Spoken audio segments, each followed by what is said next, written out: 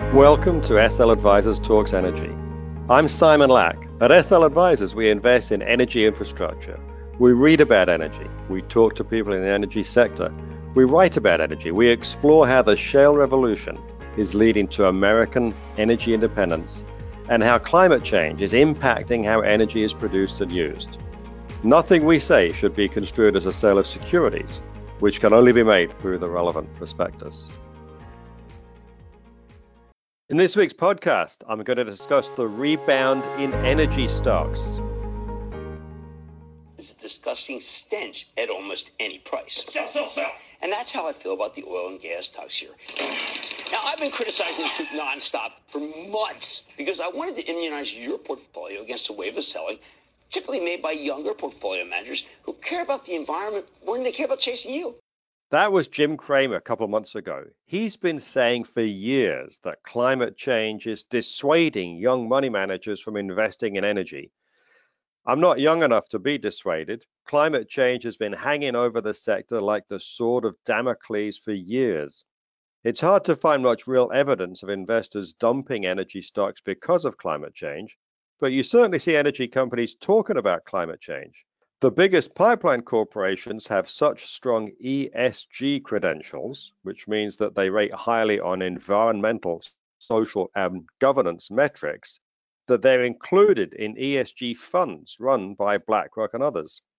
Climate change has caused a lot of misdirected energy. Many government agencies that worried about a slowly warming planet should have been more focused on the risk of a pandemic. I know that sounds a bit like being wise after the event, but even the World Health Organization had a video on their website saying that climate change was the biggest health risk facing the planet. If that's what they thought, it's no wonder they performed so poorly as the pandemic spread from China.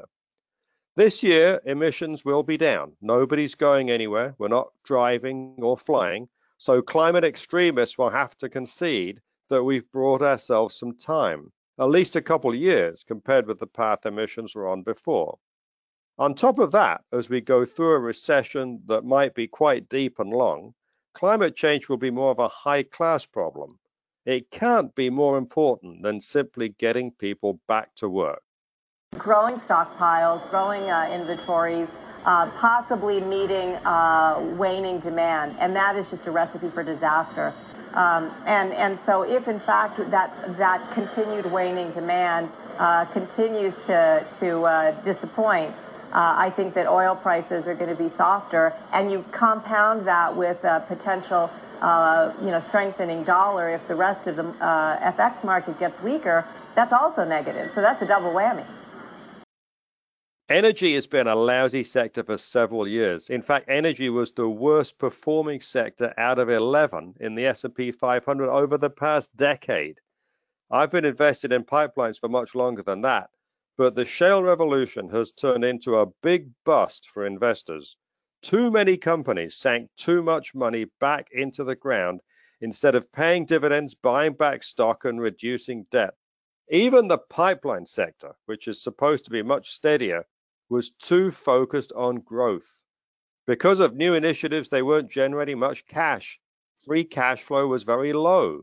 Energy companies should have been returning more cash to shareholders.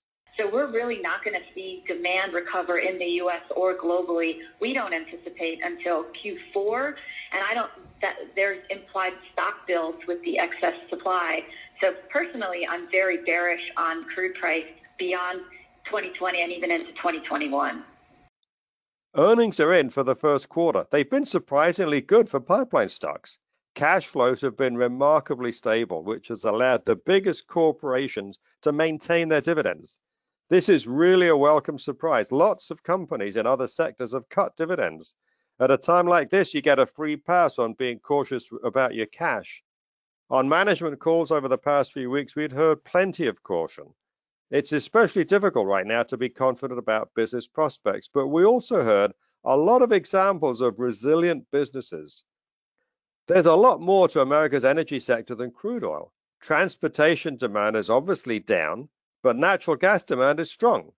Looking at the weekly figures, you'd have no idea there was any coronavirus impact at all, we're consuming 85 billion cubic feet a day of natural gas compared with 80 a year ago. Power demand is down by 1 billion cubic feet a day, but residential and commercial is up by 5. We're also exporting more. Propane, what you use in your barbecue, is seeing strong export demand. Coming into this year, we expected free cash flow to double in the pipeline sector. With coronavirus, all forecasts are less certain, but now that these companies have all had a chance to reassess their outlook, they've lowered EBITDA a little, but they've cut spending on growth projects by as much. The good news is that free cash flow for pipeline stocks still looks likely to double this year. I doubt there's another sector that can say that. It's an incredibly positive story given what we're all going through at the moment. It's why the sector has had a huge rally since late March. Our American Energy Independence Index, which in our opinion is the best index of pipelines, has almost doubled. Energy has been leading the market since the low in March. Big pipeline stocks offer the most stable cash flows in the energy sector.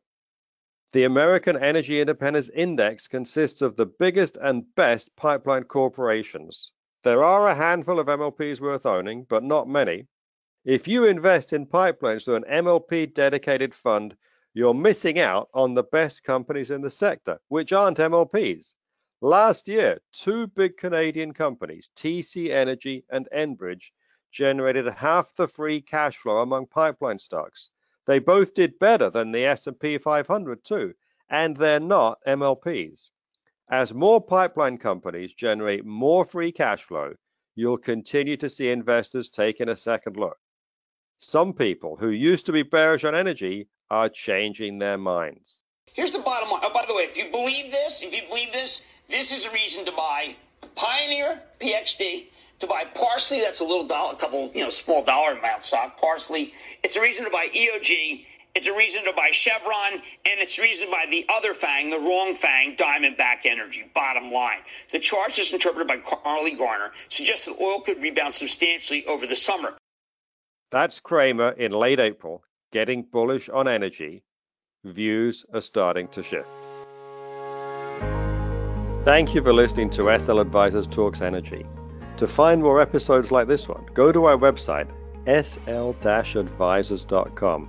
There you can sign up for our blog, watch videos, and webinars. Follow us on iTunes and Spotify, and follow us on Twitter @SimonLack.